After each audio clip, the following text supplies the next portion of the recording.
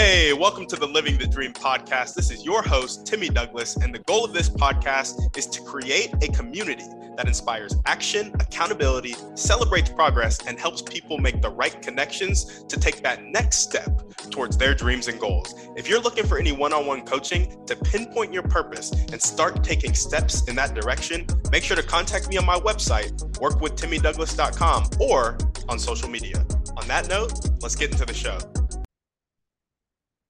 All right, what's up, guys? Welcome back to another episode of the Living the Dream podcast. Today on the show, we are going through Proverbs 3, verses 11 through 12, and that will finish out chapter 3 in Proverbs. So let's go ahead and jump into it.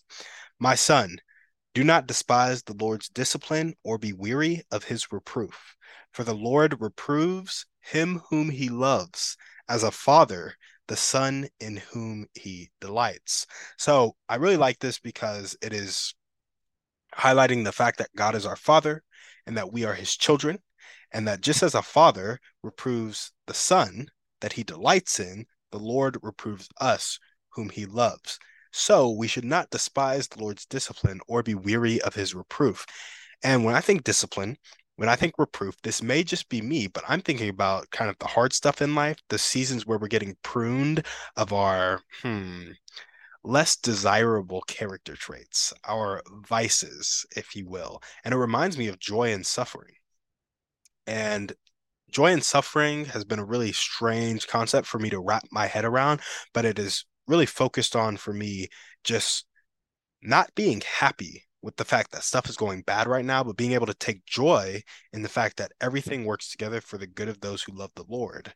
And that joy comes from a sense of solid faith in who God is and what he's doing in your life. So here, when the Lord is reproving you because he loves you, you can take solace in the fact that he loves you. He has your best life in mind when you're going through this process, and his plan is much better than your plan. So you can take joy in the fact that you're suffering because you know that this suffering will go towards the glory that God has for you and for your life. And so that's kind of the theological take I have on it. That's what I take away. And then as an entrepreneur, it reminds me of embracing the process and stepping in the pocket. So recently, my bank account, this is where it has shown up in my life, has been negative. And it's been negative because I got laid off in October and I went looking for a job for probably about 3 or 4 weeks. I hated the dog and pony show of interviews. And with that, I was like, I'm just going to go sell this insurance. And I fell into one of those vices I have where I set out to do something entrepreneurial and don't give myself enough time to succeed. I need to ask myself the question, can I do this for a year straight sustainably? And really, that question needs to be, can I do this for 5 years straight sustainably? And if I can do that, then I'll be able to reap the rewards of some of these opportunities that I'm going after. Selling insurance, I gave myself basically 4 weeks of like, if I don't sell a policy in these 4 weeks, I'm kind of screwed. Like, I'm not going to be able to pay rent. And so what happened was I gave myself that 4 weeks. It didn't happen. I didn't sell a policy. Now my bank account is negative. My VA is asking to get paid. I am like really struggling just mentally with around money and around scarcity. And it was just hard for me. It's been a hard past couple weeks and I've had some hard days, right? And with that, I'm reminded from the scripture to embrace the process. Like, don't despise the Lord's discipline. I just told you guys a vice that I had, right? It's that idea of not giving myself enough time to do something successfully. So I'm not setting myself up.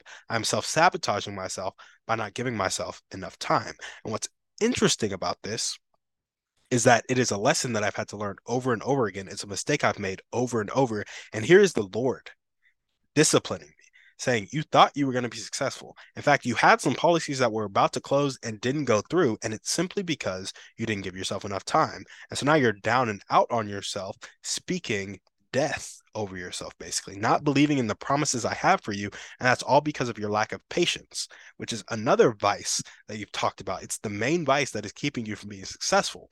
You don't have patience. And this is the Lord disciplining me in my life. And so I shouldn't despise this. I should embrace it. I should realize this is the Lord showing his love for me. Like, there are policies that should have closed that didn't close.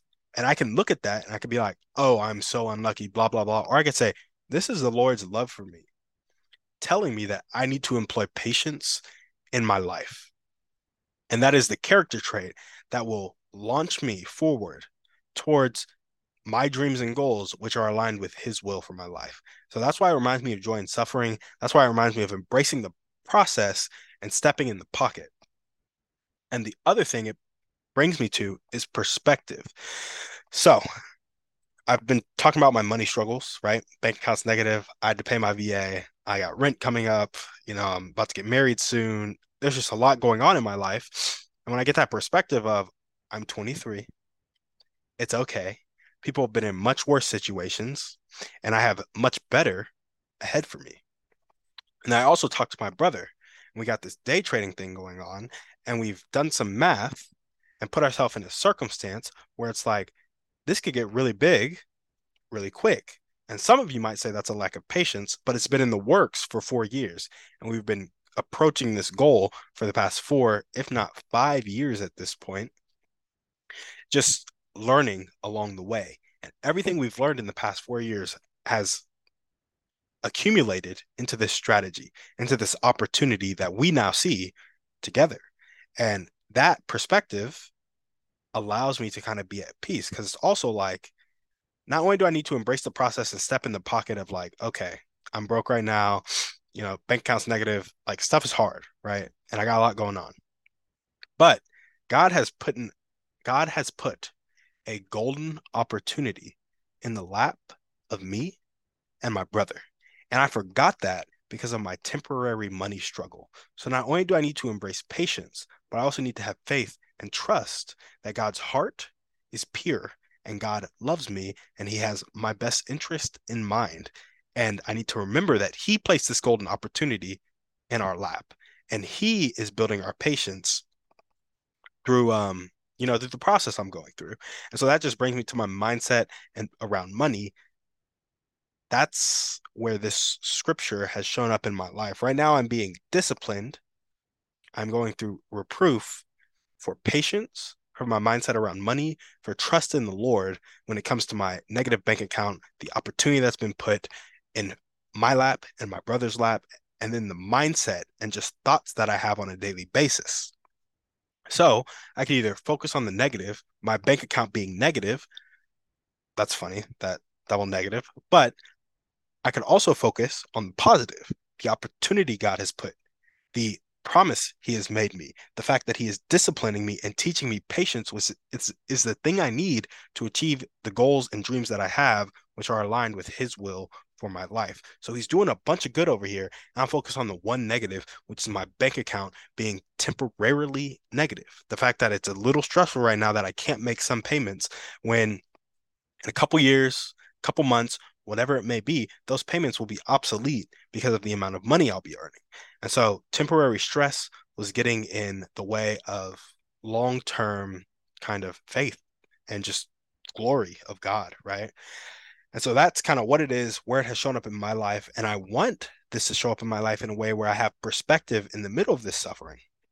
So I called my brother last night and um, today's Christmas Eve. So the day before Christmas Eve, I called my brother and I was really stressed. I'd had a really bad day. I couldn't think about anything else except getting money, but I didn't have an immediate way to get money. And so there was no point in being stressed because I couldn't change my situation right there at that moment. And I also wasn't suffering in that moment, which is really interesting.